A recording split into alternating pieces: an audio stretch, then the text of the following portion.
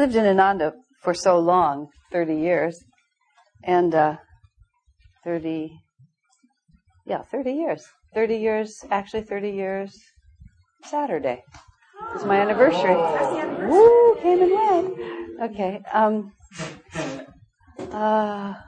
What do you know? I was going to actually pay attention to that, but I forgot completely.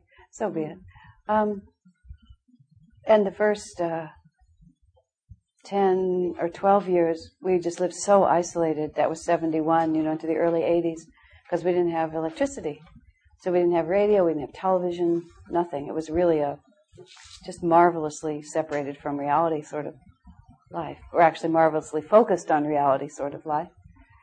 So that's all right. Just go right in here. We depend on you. The video wouldn't be the same without your forums going past us about this point. So I sort of just never, I never got engaged in popular culture after a certain point. A lot of people know television shows and will make references, and just never ever saw any of it. And just sort of grew up in this happy, childlike world of Ananda. And it's so interesting to me because I take that sweetness for granted because I've never had to become a grown-up.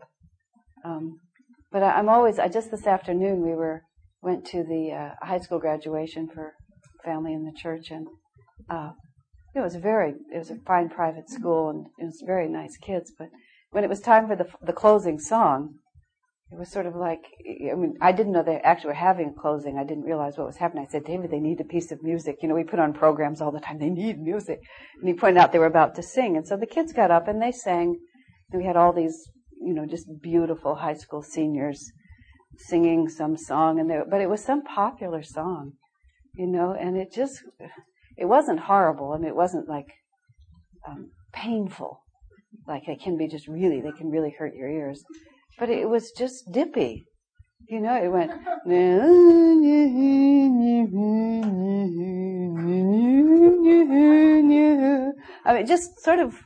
It didn't go anywhere. It just kind of went in circles and kind of subconsciously roiled around for a while. And the kids all liked it. And I thought, music can be so consciousness changing. And of course it was the consciousness that they wanted, but what a shame. It's just really a shame the way music is being wasted these days, because it either just completely corrupts or it just takes you nowhere. But it's a sign of the times. What else would be popular? But when our little songs, which I know when people first come, they kind of like roll their eyes, and you have to kind of be here for a while before you just really, we're going to do Many Hands Make a Miracle again. So much fun. I recall going to a cocktail party, which I don't usually go to, when I was working on trying to make Ananda into a California city, which was a marvelous project, which is a long, glorious story for some other time. When we were trying to break free, Ananda has been tortured by the neighbors and by the planning commission and by the planning department because we don't, the Ananda village, because when we started the cooperative spiritual community, it just doesn't exist. We went in to try to have them regulate us, and they would just read cooperative spiritual community. They looked at all their books. First they told us we were a subdivision, which we weren't. Then they thought we must be condominiums, which we weren't. It was just a horrible mess, and it took years and years and years and years and years to straighten out, and many public hearings. And so we looked it up once and found that the only governmental entity, sort of a nation, which was not really an option, that has control over its own land use is a municipality, a city. So we decided that we would turn Ananda Village into a California city, which was very cheeky because it was just a big farm, But we almost succeeded, or I should say we had a good run for our money. Why am I telling this story? Oh yes, in the middle of it, we were working with this man in town, and it was Christmas, and he invited us to his Christmas party.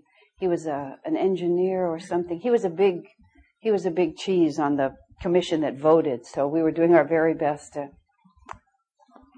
glad hand him right into a yes vote, which didn't succeed, but he invited us to his annual Christmas party. And so we went, and it's a very small town up there, and was even smaller than Nevada City and Grass Valley. And so he was a high-level person in the scene, and so we were invited to this party, and probably Dallas Atkins, this woman who was working on the project with me, we went to this party. And we were there for a while, and it gradually occurred to us that nothing was going to happen. There was no group singing, there was no P.G. Woodhouse, there was just like nothing.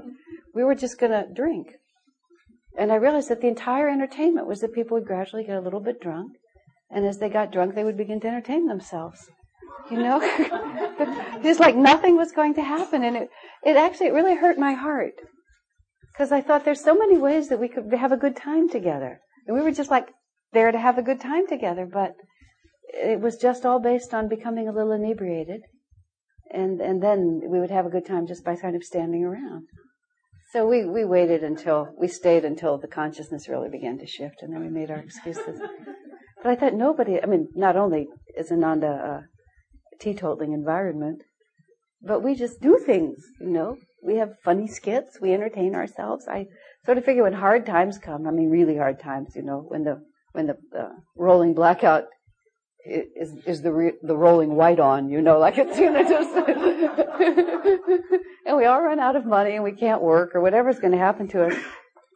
We're all going to have so much more fun because we'll just go back to entertaining ourselves like we all used to do. And I sometimes think at Ananda we'll have the most fun of all because we just enjoy each other so much. And right now we don't have enough time to just do things together. So it'll be a nice time.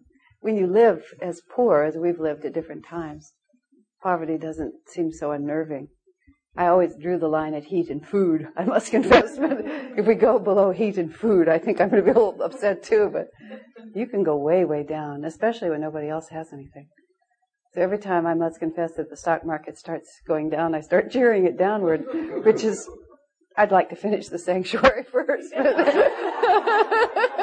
I have a few selfish points of view on the thing, but and the chapel. Maybe we can finish our build out. I'm just going to settle for the sanctuary now, but nonetheless. Well, that was reflections on being at a high school graduation today. So today we are talking about communication. As Wayne says, having knocked sex off last week, we'll just deal with communication this week. Did you? You can get the tape, Vivian.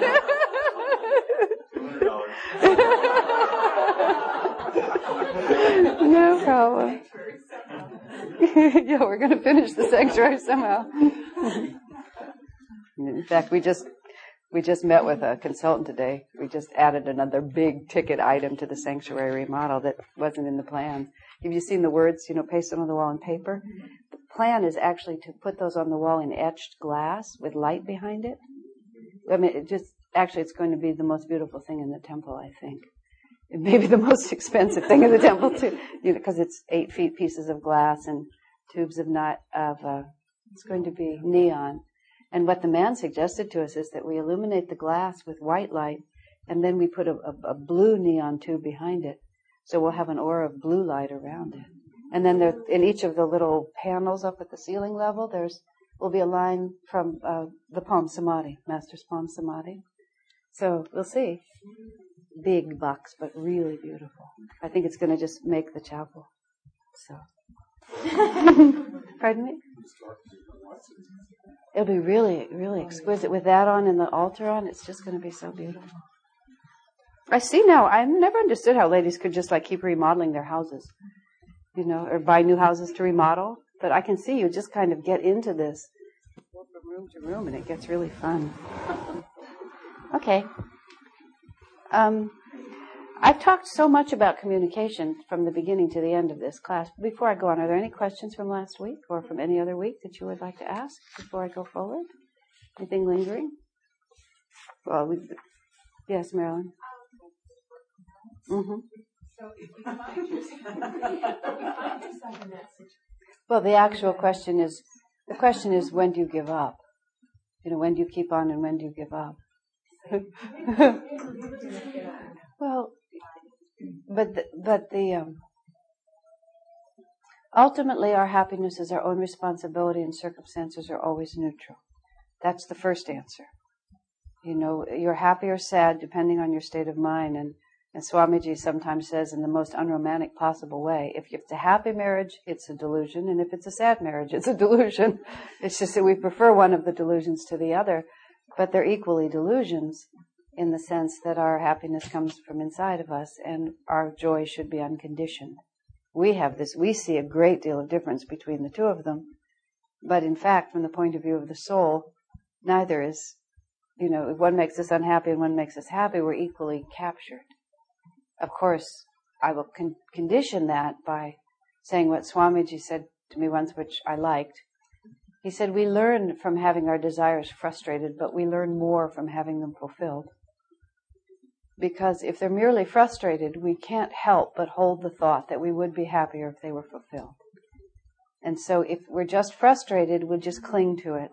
But eventually when our desires are fulfilled, then we have a different kind of understanding, which is not that, oh, it's so terrible to be happily married, what an awful burden it is.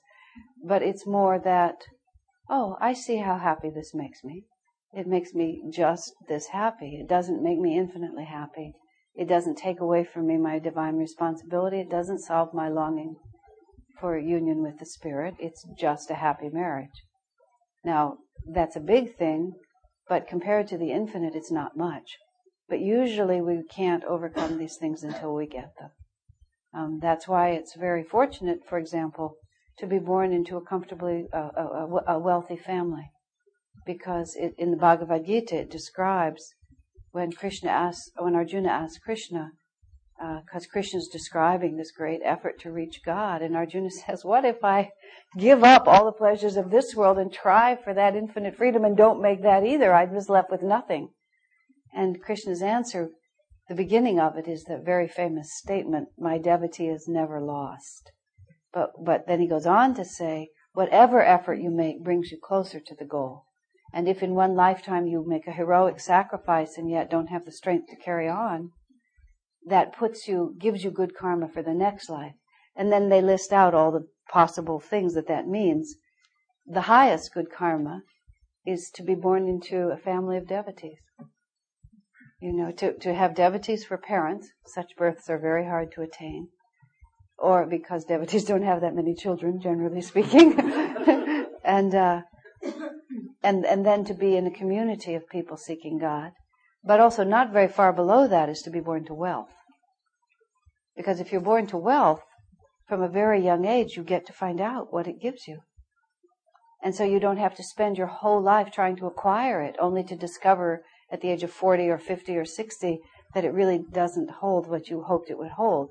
But if you grow up comfortably having everything you want, often by the time you're 20, you just know, it's not that you necessarily scorn it, but it's been fulfilled and it doesn't hold any mystery for you anymore. People often ask us, for example, why there aren't more black people within Ananda. And there are some, but not a lot. And it's because souls being born into black bodies, and that's important to say because there's no such thing as black people. We don't have, or Jewish people or Catholic people. We're just karmic groups that we're born into. The karma of the black people in this country right now is to be pulling themselves up through education and hard work, into a level where they can have the American dream.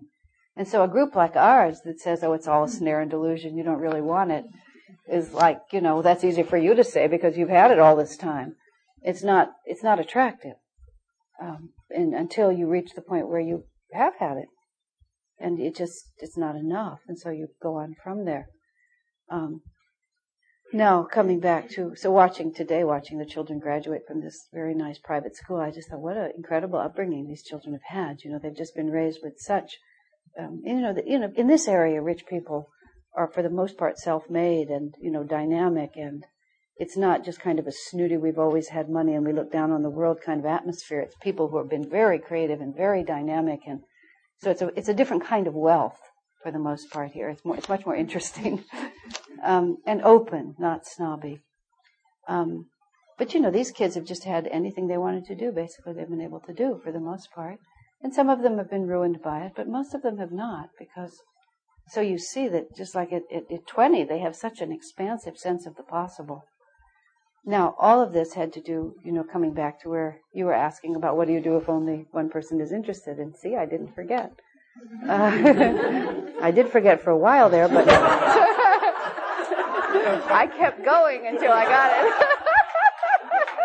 About 5 of 8 I forgot. Now it's 8 o'clock. I remember. And if I stay here long enough, I might even be able to think of the connection. I was saying too that it doesn't matter. Oh, it's just like, of course it's easier if there's somebody to work with. I know where I started. Where I started was saying, but really, this is all about oneself anyway. But the great question in life is, when do you endure and when do you create a new alternative? And that's entirely and totally a personal question. There's just absolutely no way that can be answered in general terms. Depends on what kind of karma you're balancing. Depends on whether there was ever anything between you in the first place. It depends on what your patterns are and all of that. But Yogananda was not by any means strict about lifelong marriage. In fact, he was quite cynical, saying that, as he put it, most marriages were not really marriages anyway, in the sense that there was no soul union. There was nothing profound happening. Most might be too big a word, but too many marriages that he saw did not have any deep connection, and so to move in and out of it was not really a deep thing.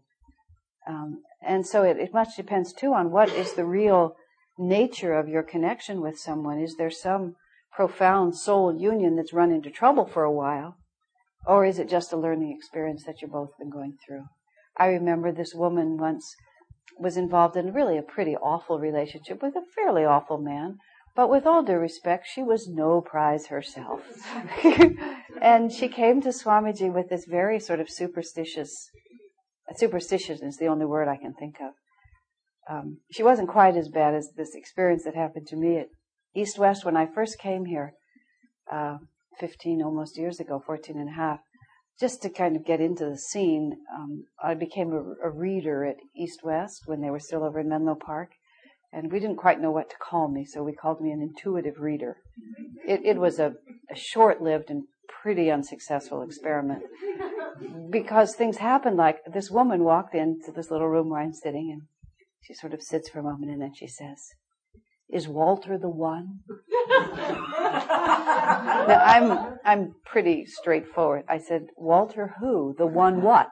I mean, I knew what she meant, but and then we proceeded, and I proceeded to say to her, essentially, "I'm a complete stranger. I've never seen Walter, and I've never seen you before. Why are you asking me this?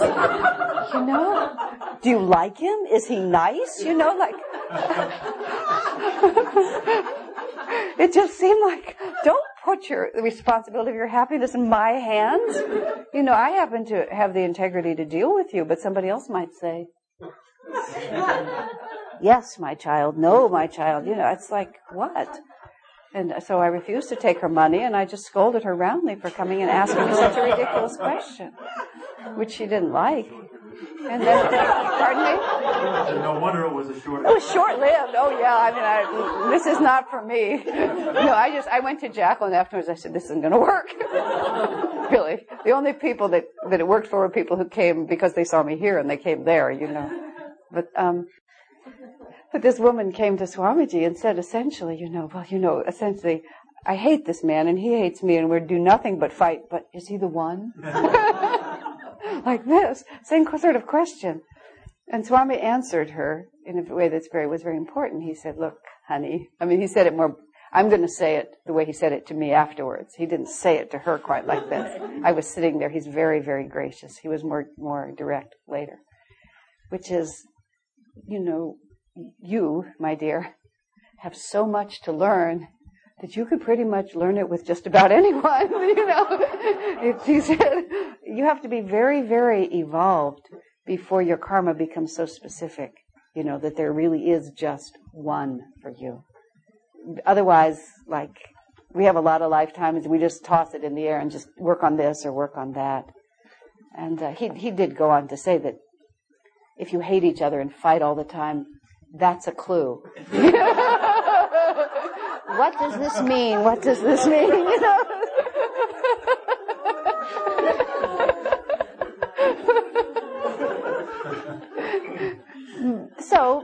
sometimes it's just not happening.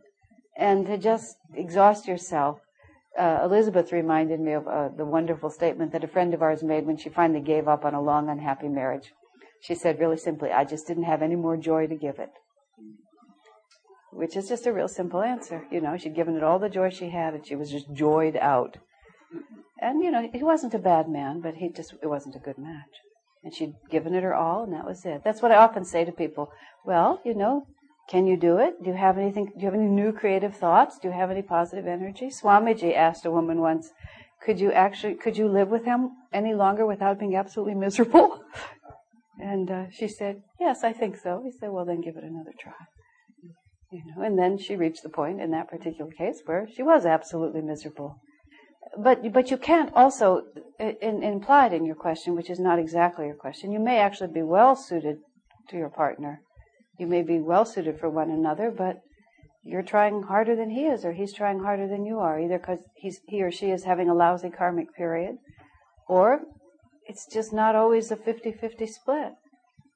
Sometimes women, or sometimes men, but more often women complain that they're doing all the work in relationship. I say, welcome to life. It's just the way it is. He may fix the car, he may do all the car mechanic too. It's just, we're just oriented the way we're oriented. But sometimes it is hopeless, and it's just better to just cut your losses and go on. I laugh a little bit. I have a friend who has tremendous endurance, but as a result, she's not all that creative. Because when she sees a problem, she endures it. I have very little endurance. I just have a very, very low tolerance for situations I find unpleasant. So as a result, I'm a great problem solver. And I'm real creative because I can't stand. So many things just bother me so fast. I've just developed the capacity to find an option. And, somewhere in the middle between us is the best reality. So sometimes karmically, you may be a person who just tends to just sit there and endure, and you might not really have anything more to learn about that. What you may need to learn is to take initiative and decide and go on and have the courage, and somebody else may need to just sit still and give it a chance, and not always be just hopping the fence to look for a new reality. Or what they think of as a person who's not really trying may not be true. They just might not be trying the way you want them to try, which is entirely different. And of course, depends if there are children involved, depends on whether this is your second, third, or fourth marriage. These things all influence the way the story goes, and whether you're such a bargain yourself.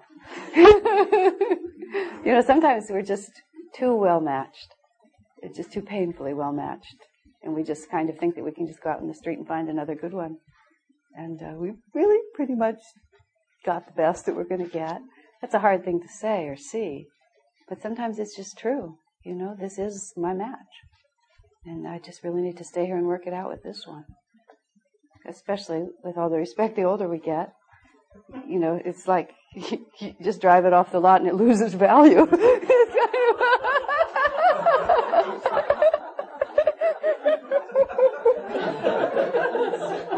We're not as flexible. It's harder to start over.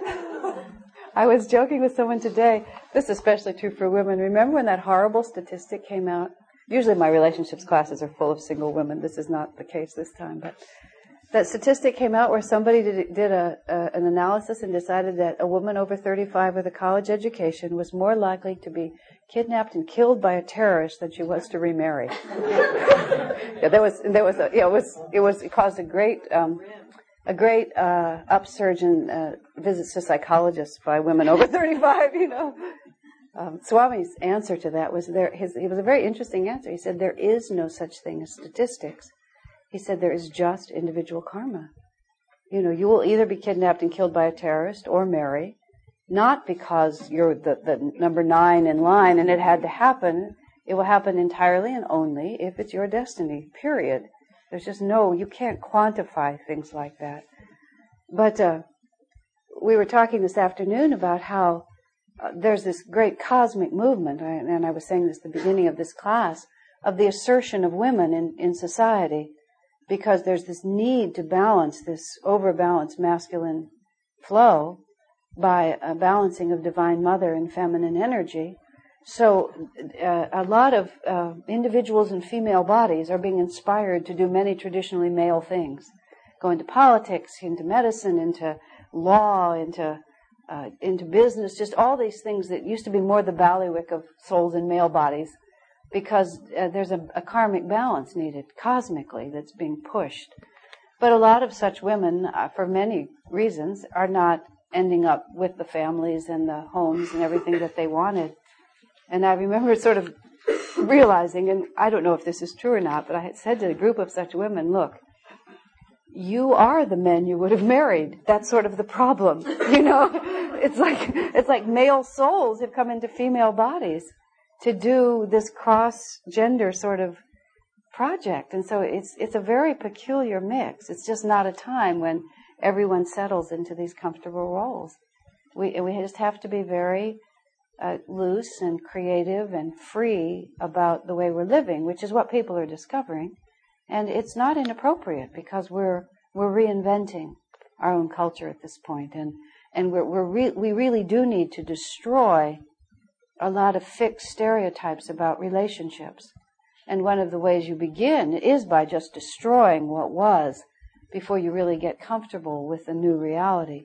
That's why there's just this whole revolution about marriage and premarital sexuality and all of these sorts of things that won't necessarily last, because it's not really a truth.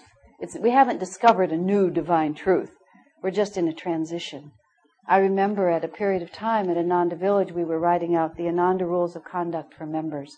Swamiji wrote it. It's a little booklet. It's very interesting to read, because it's really all about right attitude. And at that same period of time, we were sort of trying to come to grips in some way or another with the whole issue of sexuality outside of marriage. Because here we are, we're a yoga ashram, we're trying to set a new model, but it was really completely hypocritical to pretend that sex was only within marriage. It just, none of us had been raised that way, and to impose that reality on the group that was there, it was just been hypocrisy, and people would have just gone underground with it, and it just would have been a mess. At the same time, we weren't quite wanting to just sort of endorse a new lifestyle that we saw as merely temporary rather than a new truth. So we sort of came up with some little rules that pretty much fell to pieces very quickly, because it was even more than we could handle, and just decided we've never interfered in people's lives, let's just leave it.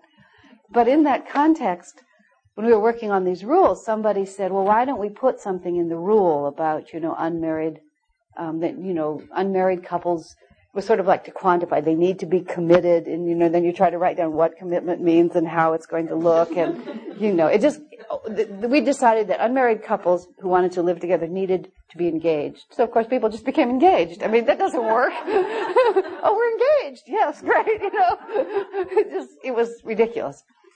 But somebody said to Swamiji, well, why don't we write that into the rule? Swami was silent for quite a few minutes.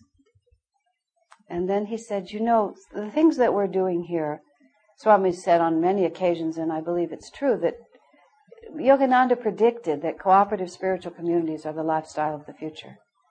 And therefore, what's happening at Ananda will prove in time to be far more significant in the evolution of culture and society than may show right now. And I don't say that presumptuously, I'm just repeating what he said. But he said, he was just silent for a long time, and he said, I don't want future ages to know what it was really like here. He said, I don't want to embarrass Ananda and Master's work, because in time it will all return to a more natural balance, because it's more wholesome and more happiness producing, truly. But in the meantime, it's a free for all. So let's just live with it and make the best of it in this context. Which is why, to come back to my subject, I haven't forgotten the name of the class. Issues that are described in this chapter about communication and how to keep the wheels oiled, as he called it, are all the more important, because there is nothing holding us together. Really, there is nothing holding couples together these days except our actual experience of wanting to be together. And it's a very important thought to keep in your mind. Yogananda emphasized that friendship is the ideal relationship, because friendship is entirely free. Virtually every other relationship has some element, either subtle or overt, of coercion in it. Right? Parent-child, you can't escape. Sibling, you can't escape. Anything that's a blood relation, you can't escape it. And marriage also, the thought gets in your mind, well, here I am, and this is it. You're my wife, you're my husband. You owe it to me, whether you even think it or not, or you get this kind of taking it for granted kind of energy. But you're friends, you're just friends because you want to be friends. Of course, you become a sense of responsibility for each other or commitment and so on, but still, it's free. It's freedom, I mean. That's, in fact, why Yogananda described that the ideal relationship between guru and disciple is that of friendship also. That's why Jesus in the Bible, toward the end of his life, said, you call me master, but I call you friend. And then he says, the servant is not privy to the master's business, but friend to friend we share. We share responsibility. And that was a challenge that Jesus was issuing to his disciples, to rise to their own full relationship to what Jesus was giving them, to their responsibility for carrying on his mission, for the sense of eye-to-eye confidence that friends have with each other instead of always being a little afraid and subservient. I mean, you can be respectful without being diminished yourself. So it's very interesting. So in marriage, the ideal relationship that we're striving for is just that straight-on level of friendship, where we're here every day and we're together every day. Yes, we're married, but marriage is not our primary relationship. Our primary relationship is just friend to friend. And even if we weren't married, I would still be here. Just completely. You see how different that is? And if we have the sense of freedom with each other, we don't have the same feeling that we can just be or do anything we want.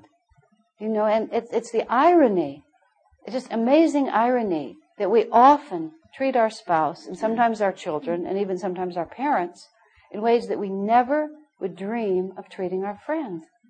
Now, isn't that ironic? Because we just get into this sense of over-familiarity, that just, I'm with you, anything goes kind of energy, or just sheer laziness. There's really no other word for it. It's just, as years go by, people tend to run out of gas. I mean, that's what makes a person old, is that they just run out of gas. They no longer have something new to say about anything. Just give the same old answers. And Swami it's very interesting, one of his rules about communication is to say, don't always assume that you know what your partner thinks, even if you have a good idea what they think. Just like, oh, he always likes 2 lumps of sugar in his coffee. People say. Why don't Harry always wants this? But it's not the familiarity of sweetness, the sweet sort of knowing how to please the other person. It's the familiarity of, well, there's nothing left to learn about this person. I know what he always wants. They write novels about those sorts of things, because then he or she goes off and finds somebody who sees them anew, instead of just seeing them in the same old pattern, which is the same as ceasing to see who they are. People change radically, and they're much more likely to change if we don't just keep expecting them to be the same. We help people continue to grow by perceiving them anew each time we see them. And at the same time, we also encourage our capacity to grow together if we don't hold people to the box that we've already put them in. If we are too sure of what someone is and they begin to shift inside and there's no capacity to meet that outside, then often people separate just because they couldn't grow anymore in the box that someone had them. When I married you, you were like this, and that's who you have to be. It was so interesting to me. For about maybe, I don't know how many years, 4 years, 5 years, I lose track of time now. At the beginning, when I first moved to Ananda Village, a couple of years or a year after I got there, I started working directly for Swami Kriyananda as his secretary, and I would also often cook dinner for him and cook sometimes when he had guests, and just various things. I think the word is personal assistant. We didn't have the word then, so I was just called the secretary. And especially from 1974, 75, 76, when he was writing his autobiography, The Path. That was the last book he wrote on a typewriter. After that, computers came in, and as soon as computers came in, he got one right away because of the ease. As he said, the ease because it's so much easier to keep your inspiration because there's so much less of a physical obstacle between your inspiration and the expression of it. But the path he did on a typewriter, and he edits repeatedly. He'll go over a page 50 times easily. And he always likes to have a clean page to be able to see all the words without all the interruptions. So as a result of that, I typed that book over and over and over again. And so I had another job elsewhere, and I would come in the late afternoon with Seva and Kalyani and sometimes a few other people, and with his mail and various things. And then I'd type out, pages he'd just finished. I'd retype them all so he could have clean pages. Sometimes he'd work on them and I'd retype. It would often go on into the evening. Many times during that time, he would hardly have eaten. In the later years, we established a program where has had for a number of years now a housekeeper, somebody who sees that he eats, basically. But I would come in, and often he wouldn't have eaten all day, and he knew perfectly well that I had no life. I had no interest. I had no life except just what I could do to help him. I was renunciate. That was just all that I was doing. He knew that perfectly well.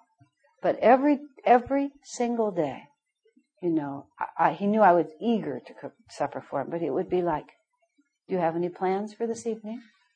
Just very indirect. "Do you have any plans for this evening?" And then, no. Of course, I don't have any plans for this evening, but I would say, "No, sir, I don't." And maybe, a little bit later, it's like, "There's some zucchini up in the refrigerator." And then I would say, or it's like he would say something like, "Well, so-and-so brought some fresh zucchini over. Well, sir, would you like me to cook it for you for supper?" "Oh, could you? That would be so kind of you." And every single day, he acted as if it was a surprise that I was willing to. And every single day, he always approached it very politely, very courteously. Not once did he ever assume what was so obvious, which is, of course, I would cook dinner for him. And it was not a pose. It was not a technique. It wasn't something he read in a book of how to keep your employees happy. It was just his total natural response to life, which is, "You're my friend." Even though I, quote, worked for him, that was quite incidental. I was his friend. And out of friendship, does it inconvenience you? Does it suit your plans? Would you mind? Would you be so kind as, come to think of it, I haven't eaten all day, And then I always got to say, "Yes, sir, I'd be happy to." But it was such as the years went by, it was so remarkable to see it just so consistent. And I've thought so many times what a perfect model that was. And how often we just treat each other. The closest people in our lives, the ones who are the most important to us, we just treat each other like, "Don't forget the dry cleaning," like that's the only role they have in your life is to pick up your blouses or something like that. Do you understand what I mean? And it sounds so simple, but you see, there's so many lessons implied in that. There's number one, very simple one, you have to stay awake. You have to always be awake. You have to always actually know that there's somebody else in front of you. You can't just get into the habit, as I quoted Rick before, as Rick put it so succinctly once, treating another person like they're an extension of your own mind, right? And you have to always remember that this is a relationship of friendship. It doesn't matter if we've been married for 50 years. It makes no difference. We are together by choice, and at any point, it doesn't. It's not that it's about to dissolve, but it's always completely free. Always completely free.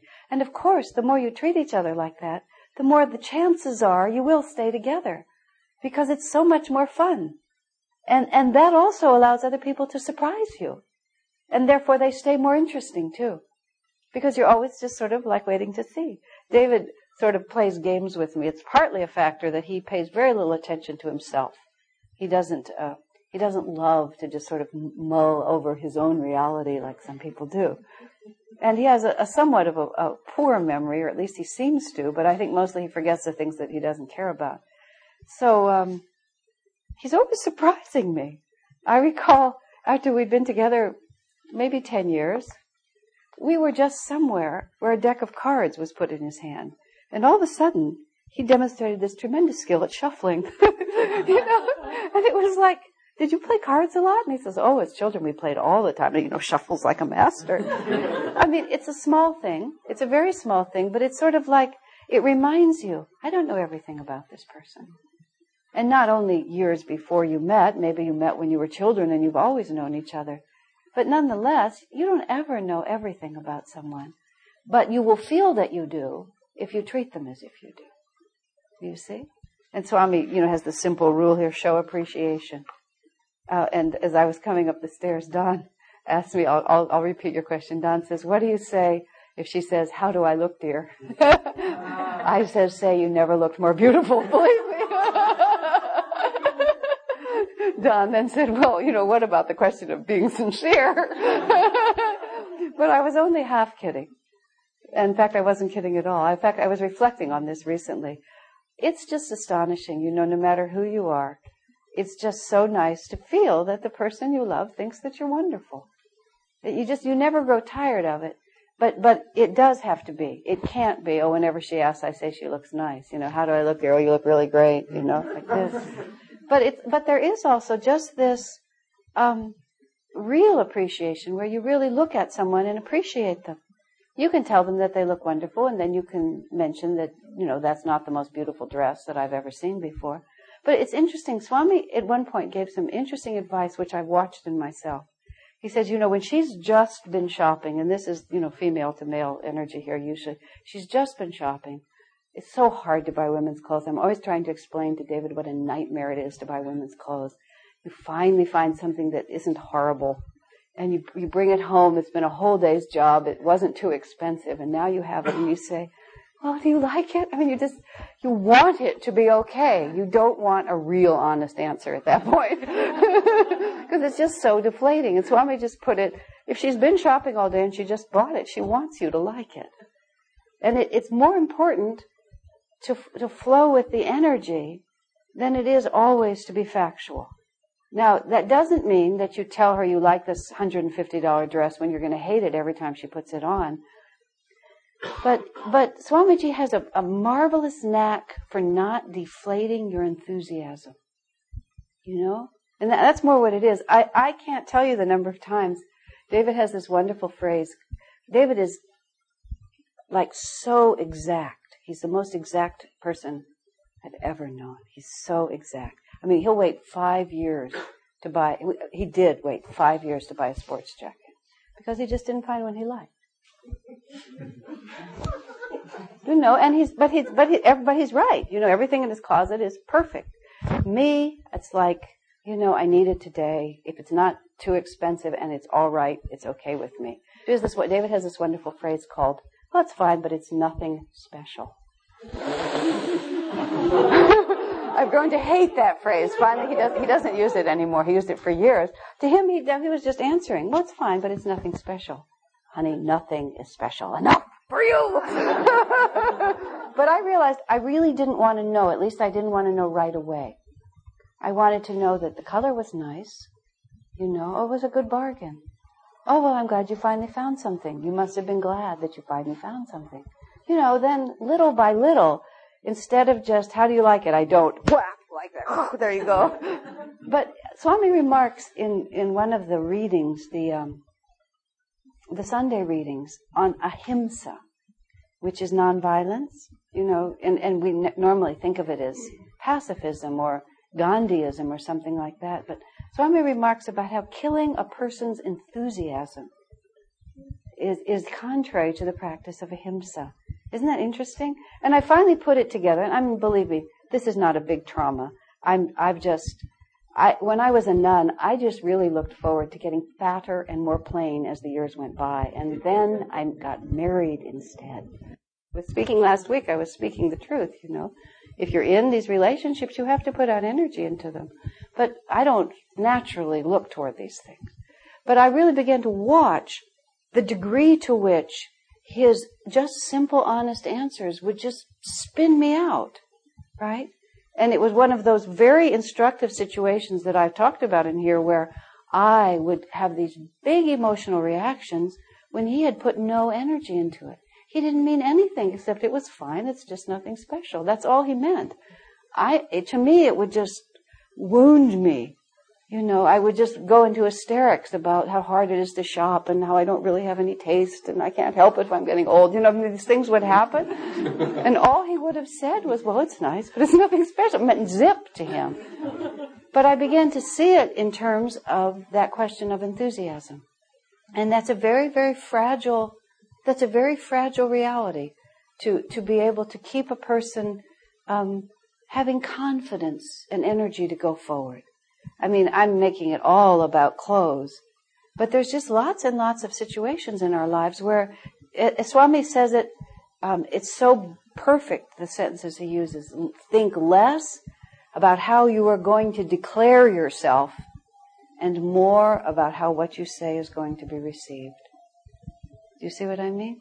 And we all think about how we're going to declare ourselves, and we think very little about how it's really going to be received. So when she asks him, how do you like this dress? He just answers. He doesn't necessarily sort of see how eager she is for him to like it. Or he doesn't think about the fact that she spent all day looking for it, or that the party is tomorrow night, and if he doesn't like it, what is she going to do? Just sort of like all the levels. Or just how completely frumpy and awful she's feeling, and she just needs to know that somebody still thinks she's beautiful. Now, a person can't always know all of these things, but a person can know more of these things if we just take that split second to try to consider that this is a free relationship. This isn't a relationship in which I can just assume and do anything I want. You just take the minute. Well, let me see it. Show me, where did you get it? You ask questions. I mean, I'm playing this dress to the absolute nth. But in many circumstances, when somebody asks you something, take the time to find out where they're coming from before you just tell them what you think. Think less about declaring yourself and more about how they're going to receive it. And if you don't know how they're going to receive it, take the time to find out. Because you may get some clues that tell you that your first impulse was really not the right impulse. And they sound so simple when you say them. This is what we do in business. This is what we do with strangers. This is what we do with children. This is what we do in teaching. This is what we don't do in marriage. Now, somebody tell me why. Because we run out of gas. And then we're upset that our primary relationship has also gone sour. Because we've stopped putting energy into it. It's just the tremendous delusion of life is that we can put less and less energy into something and it will still give us more and more energy back. Duh. But in fact, that's what happens. Now, that doesn't mean, and it is true, there's also just a relaxed familiarity. People, you live with someone for a long time. I joke with David sometimes because he's always there, no matter how late it is, he's just still there. Honey, don't you have any place to go? Don't you have any other friends? And I don't mean that like he never leaves the house, but it's 10, 11, 12, and he's still there. But there is this constancy about it, and so naturally, it's also, as Swami describes it, you don't always want to interact. I mean, one of the wonderful things about just having a nice, comfortable relationship is that you don't always have to interact. I mean, David and I are silent a great deal together because we're together all the time. There's just nothing. A lot of times, there's nothing to say. It's just very nice not to talk. I was standing in line waiting for an airplane. Two younger than me women were talking. And and I saw them in the restaurant and they just sat there and they never said anything to each other. Never. And they were just like, oh, can you imagine like that? And I said, easily. I just felt I had to say something. I said, I'm very happily married for almost 20 years now, and my husband and I will go out and often really not say anything to each other for quite a long time. He said, we're very comfortable. We don't always have something to say. Sometimes it's just fine. I didn't know what to do. I just really didn't know what to do. But you could also see that they were just so agitated that they really couldn't imagine just that kind of comfort where you don't always have to be in some thought like this. So it's Swami says, enjoy the stillnesses between you when they come. And practice knowing that there's so many levels beyond the verbal, so many levels beyond the physical. There's just so many levels of relationships. Of course, as Marilyn's saying, it helps if you're on the same wavelength. It helps more if you are actively expanding your consciousness. The more conscious you are through meditation or other practices of yourself on other levels, the more intuitive you become, the more, in fact, something is happening when you're not talking, instead of just sinking into subconsciousness. But any couples that live together for a long time, there just becomes some melding of auras that just isn't really about all the words that pass between you. It's just so charming to see how couples who don't look at all alike look very much alike. There's no resemblance in their facial features, and yet when you look at them, they look the same. Because all those years of shared vibrations just begin to just make this loop of energy around them. But that doesn't happen if you're not actively engaged in it. And you're actively engaged through appreciation. And that's why I think you can honestly say, you've never looked more lovely to me, ever. And I saw a cartoon like that, just a really old woman and her really old husband, she looks at him and she makes some sort of wistful cry about what she was like as a young girl. And he just says, I look into your eyes, I see the same girl. What difference does it make? The body really will go away, but the spirit can just still be right in there. If you really love someone and take the moment to look at them, they probably will look beautiful to you. They ought to. If they don't, you need to work on it. You need to work on profoundly appreciating whatever it is that you're looking at. If it matters to you what a person looks like, you need to find a way to appreciate what they look like by looking at who they are, if there's nothing else to see there, so that you can honestly say that. And it just does wonders. I've teased David over the years, and he's gotten very good at it. I've reminded him that how little it takes to really keep me happy. That just a very, very small, almost literally minutes a day of just real attention and appreciation. I'm saying this as a joke, but just real attention and appreciation, sincerely given, it actually takes very little. Because if it's really sincerely given, most of us are not, just sitting there waiting like little puppies to be petted again. Most of us have our lives to live, and we're busy, and we're not always just wanting to just say, I love you, and you love me, and I love you, and you love me, and you love me, and I love you. And, after a while, it's like, don't you have any other friends?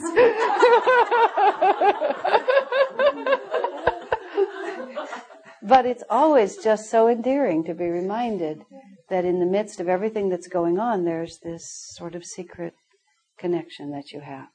It just takes so little to do that, but if it's sincerely given, that's the oil. The wheels never run dry. Henry, you were going to say something? Well, it's interesting you say that because I just happened to be reading a book by a guy named Gorma, I think his name is, and he did research-based couples work where he actually had couples come in a little apartment and they wired them and all that stuff. And his theory about that is one of the key things that he observed. And he calls it a bid, where you do something nice for the person or put some energy into the other person, and then they put energy into acknowledging it. And he said the couples that are successful, that is by far the dominant pattern that they have. Isn't that interesting? But you can see how much is implied in that. They haven't gone to sleep. They haven't taken each other for granted. Within their own hearts, they're still fresh in their relationship to each other. They have the refinement to see that that's important. There's just 1,000 things implied in it that's very, very interesting. And when you stop doing all those things, you've often stopped doing really fundamentally important things. And then sexuality also dies because people start feeling used. You never appreciate me. You never say anything nice to me. The only time you ever come close to me is when there's sex involved. And especially women will just think, I'm not interested. Men may feel that way too, but especially women. And just everything else can begin to break down around that. I'm just a paycheck to you, all the things that there are. But if there's always that, that's why I say it really, it takes so little, you get so much. It's really one of the most efficient things you can do is to just be appreciative. There was a man I knew once who gave his wife as a present. Asha. Okay. So you'll just live in terrible suspense. What did he give her? What did he give her? Maybe he gave her a break. As soon as I finish this, we'll take a break. His present to her was that every morning he gave her a compliment. That's a real smart one. Yeah, every morning he gave her a different compliment. Just think about that. I mean, whether you actually make it a Valentine or not, but just think about that every single day. Just think of something new that's really wonderful about the person you live with.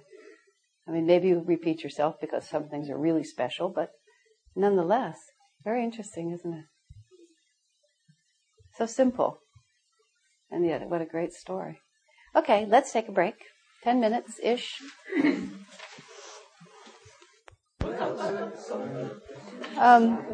I think this Saturday I'm giving a Saturday seminar on guidance, inner guidance. You have your flyer right up there. Oh, here it is. I was wanting to say there must be something else going on besides that. Next week there's no class because we're having a retreat at Ananda Village. Many people will be there, and then we come back for 2 more. And then sometime after that, oh look, it's already out here. Starting in July 10th, we're going to do, which is actually, I think it's about 14 weeks on the autobiography of a yogi. Okay? We did autobiography of a yogi once, cover to cover. It took us 2 years, so we're not going to do the whole thing. What I'm going to do, and I will pull it together prior to this, so you can call. Probably going to do I'm going to draw the chapters from the ones that are on the audio book. Okay, because those are the main chapters, and also that gives you the option of listening to them instead of just reading them. And I'll have to just look at it and just figure out how many we can do. So I might end up shortening this class by 1 week from when I started, because I may end up being out of town a week that I didn't expect. Tuesdays again? It's going to be Tuesdays. Tuesdays is the Ever Eternal book study class. And then this Saturday, June 9th, we're doing a class on how to know and trust your inner guidance. Same place, same station.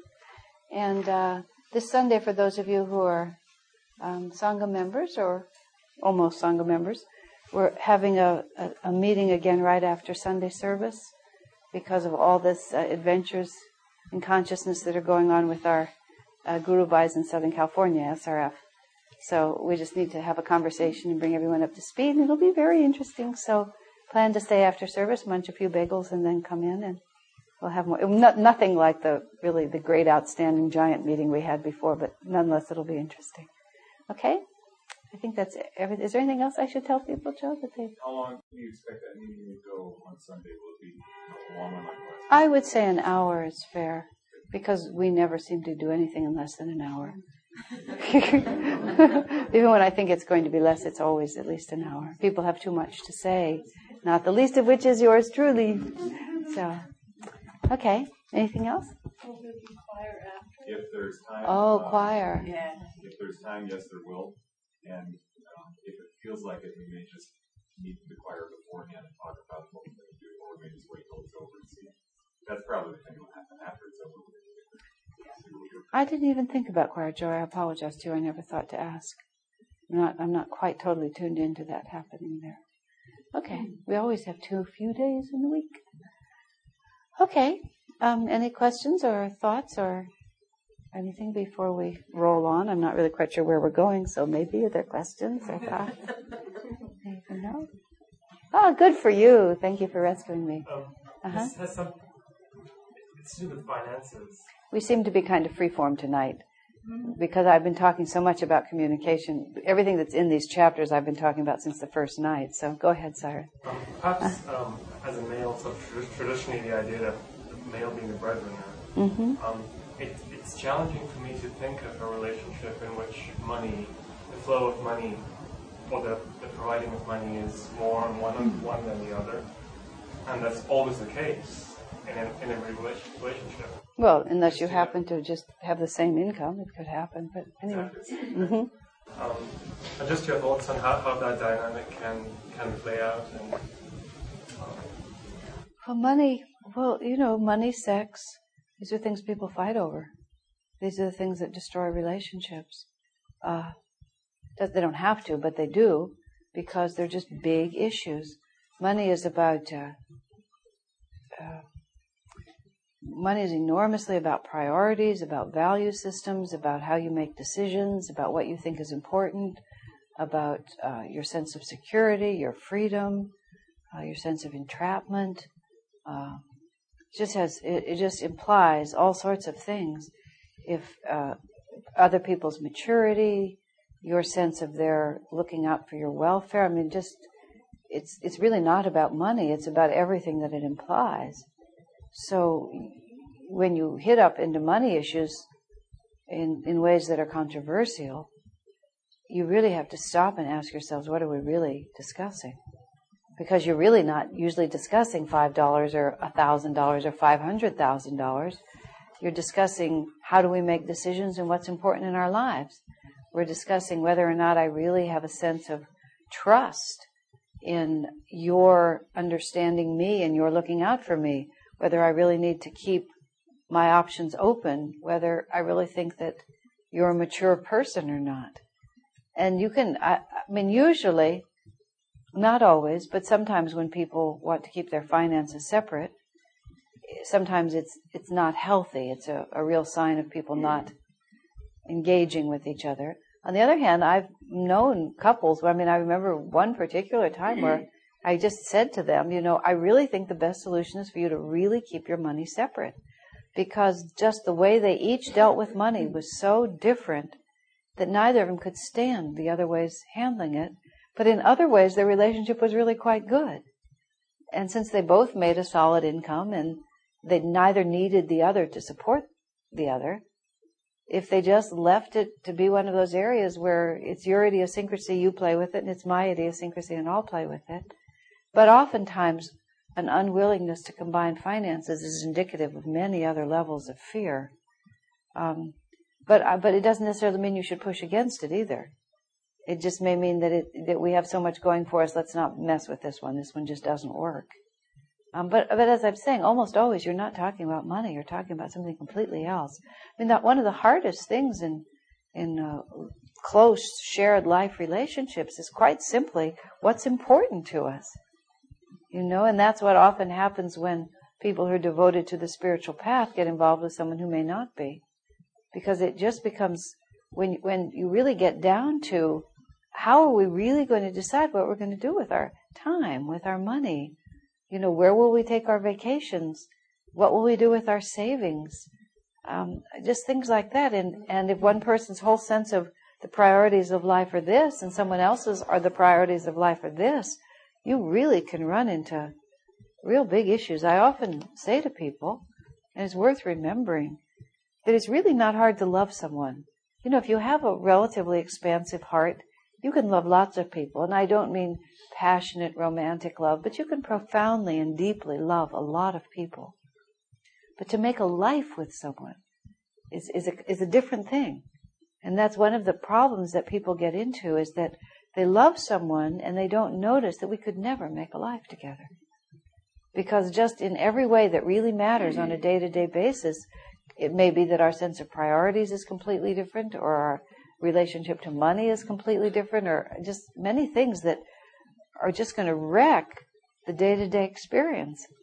And as Swami says, I don't think he says it in this book, but maybe he does, you should pick a marriage partner with at least some of the criteria you would use if you're selecting a business partner.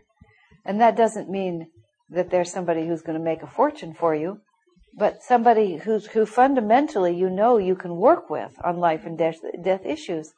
Otherwise, it becomes too painful, and you can end up just not being able to maintain your love, because on practical levels, you just don't want the same things.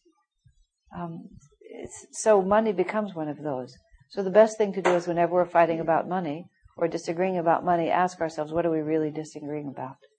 The same with sexuality. What are we really disagreeing about? What is the undercurrent issue here? What am I really saying when I say whatever I'm saying that has to do with money? And some people do just have to say certain things like, I have to keep my own bank account because I know if I try in the name of whatever to give this up, it's a step bigger than I can take.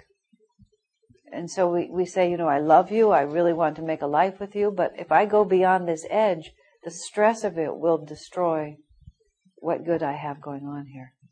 And so I'm going to need to keep my money separate. I've witnessed this much more at Ananda, especially at Ananda Village, where the lifestyle is more,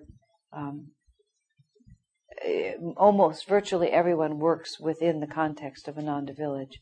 And for many years especially, we just were so impoverished. Well, they're still pretty impoverished up there because of the lawsuits, the oppression of all these lawsuits on us. But we're pretty impoverished here, actually, when you think about it. I forgot.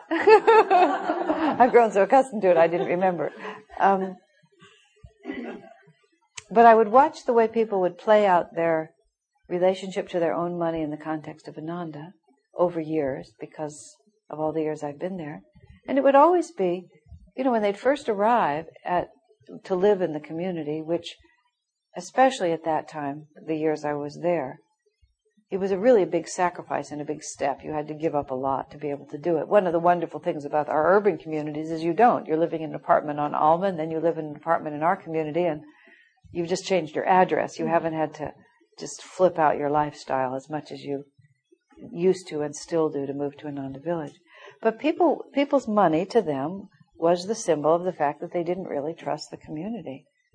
And they really needed to keep their own money, because as long as they had their own money, and people do keep their own money, you should understand it's not a communal environment, but people needed to have money. Really, they needed to have money because they didn't really know where they were, and they didn't really know who they were with, and they didn't really know what was going to happen. And as long as they had money, they had freedom.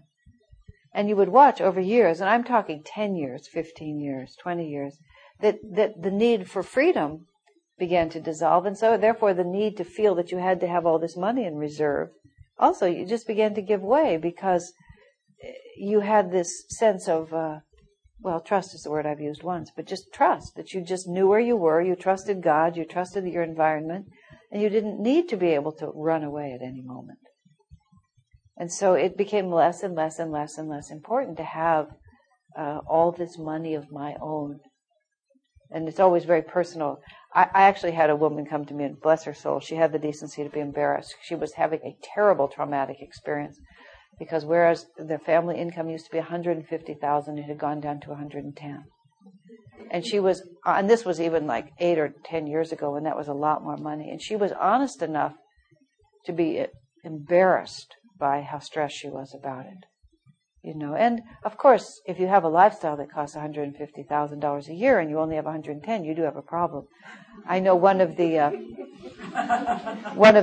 vastly overpaid athletes that we worship in this society, who was getting his $7 or $10 million and was fighting for it. Whenever one of the sports teams was going on strike because they weren't getting $12 million, and one of these men, not helping his cause very much, says, well, we need this much money. We have a lot of expenses.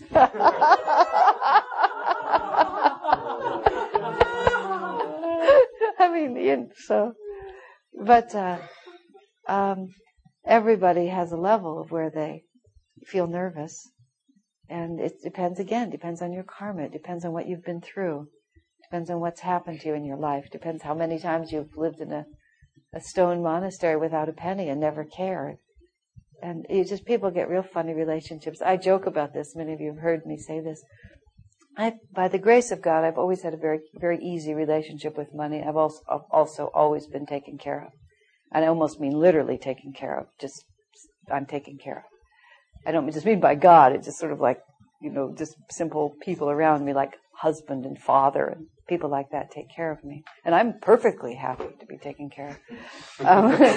And during the years in the middle, I had, when I would say to people, when we lived in Ananda, we had no money, mean, the phrase "no money" means different things to people. To money people, it means no liquid assets, you know, or no money beyond the stuff in the stock market and the house and, you know, the car and so on. But when I meant no money, I meant no money. Like I didn't have a bank account for, you know, almost 10 years because I didn't have enough money to have a bank account. There was no point. It was just easier to cash the check and put the cash in the jar. But I had a mystic relationship with that jar. It was this little pottery jar. It was opaque. It was very important that it be opaque because you wouldn't want to be able to look in there and actually see how much was in there. You had to just put it in and put the top on it and trust that there would be enough. This was my system. This was my great financial system. But that jar was a really important part of the whole thing because, you know, you develop these relationships. You have your own little superstitions that keep you going. And there was always money in that jar. It was God's way of keeping me going. And I never knew quite how much exactly, but there was always money in that jar. Then I married David, of course, who's more sophisticated financially than I. And I sort of moved into his house carrying the jar. You know, like this.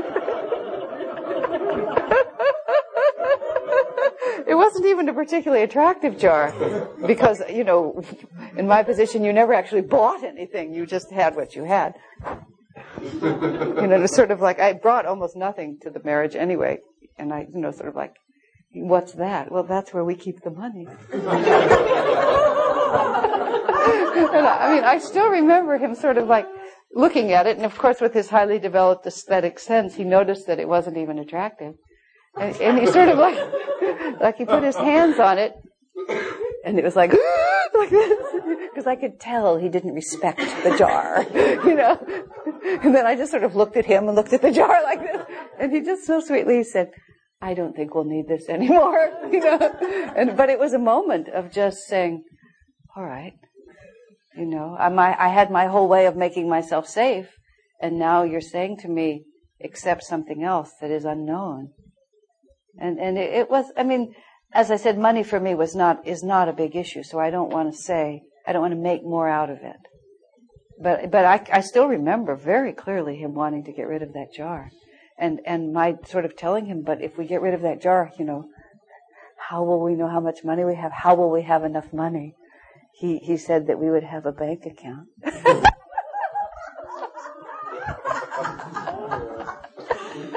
I had to tell him that I didn't know how to balance a checkbook because I'd never had done it. Can you go to Stanford? I did. But I flunked out. But I never have. To this day, I've never balanced a checkbook. And I sort of think, well, what happens if something happens to David? My answer was, I'll bake cookies for somebody who'll balance my checkbook. Although I'm more than capable of it, I'm sure. But the end of that whole story is, that's a little microcosm, a trivial microcosm, but these are real things. And I'll tell one more story, which is very closely related to that. Sharon, is your question important, or can it wait till next week? David and I went through a cycle, and I used this was a long ago story, but it was such a perfect example, it helped me a lot. I'd been married twice. My first marriage, I married a very fine man with whom I had a tremendous rapport, very, very good fellow, but we did not, as I often say, we didn't know what to do with our relationship. I was 19, he was 21. We just had no idea what you do. So we just kind of made it up very poorly, and it didn't work out very well. It wasn't meant to be, but nonetheless, didn't mean we did it well. Now, let me think, where was I going with this? Oh, yes, but part of what happened in that was because I was actually looking for a guru and I didn't know it. You know, I just sort of discipled myself to my husband, who was a fine husband, but he was not a master, so it was, you know, just a teeny weeny bit off balance. And he, being a person of strong opinions and quite willing to share them, you know, was quite happy to have someone who essentially wanted to do whatever he said. Why not, you know? We were too immature to recognize this is not a basis for a marriage. But so when he would, either directly or indirectly, I would get the impression that something would be positive in our life together, I would do my best to do it. And I just essentially tried to mold myself to the image that he had of what I ought to be. And he was not a fool. He was very insightful. So it wasn't so terrible. But nonetheless, out of my desire to cooperate with his image, I tried to do things that were not a natural next step for me. I tried to stretch farther than either I should have at all, or certainly farther than I should have at that time. I made promises I shouldn't have made. He asked things of me he shouldn't have asked. If we'd been more attuned to each other in a more realistic way. And none of this was done badly. He wasn't a bully, and I wasn't an idiot. It was just ignorance more than anything like that. I was a little bit of an idiot, but that's something else. But when I married David, which was 10 years almost after that marriage broke up, a long time later, I'd spent a lot of time in between trying to figure out how something that had started out so wonderful and had been so painful to lose had been lost. And I became aware of a sort of the syndrome I just described to you, that I made promises I shouldn't keep. I shouldn't have made, because I didn't have the power really to keep them. And then when I didn't keep them, it became a symbol of not loving him. Do you see what I mean? And so David and I went through a little cycle. I've mentioned to you before, which I always say with reverence, David is a wonderful housekeeper. He's so good. He's just very energetic, and he really likes a clean house, and so he puts out wonderful energy. And I hate to clean houses, really profoundly. I will never vacuum unless I'm in seclusion for like 3 weeks and I have nothing to do. Then I may vacuum. And I particularly do not like to clean bathrooms. And before we got married, I told David, I don't do housework. I cook, I'll do laundry, I'll mend your clothes, I'll even iron them joyfully, but I don't do housework. And it was fine, because he did housework. So we had this wonderful little house, and he kept it wonderfully clean, and I cooked, and I took care of the clothes. It was a very nice arrangement. And at the time, I wore glasses, so when I would go into the shower or the bathroom, I never had my glasses on or my contacts. So the other thing was that I always thought the bathroom was really clean because I couldn't see it. And so after a year or two of him just really taking care of the house just wonderfully well, at just the right moment, in just the right tone of voice, in just the right way, he asked me if I would help clean the bathroom. It was a completely righteous request. There wasn't anything about it that was unrighteous. And I really wanted to say that I would clean the bathtub, but I profoundly know that I hate to clean bathtubs. Just as simple as that. And no matter how much I loved him, I knew there was a really good chance that I would promise to clean the bathroom and I would never clean the bathroom. And it just it crystallized for me this whole reality of you can't ask something of someone that they can't deliver.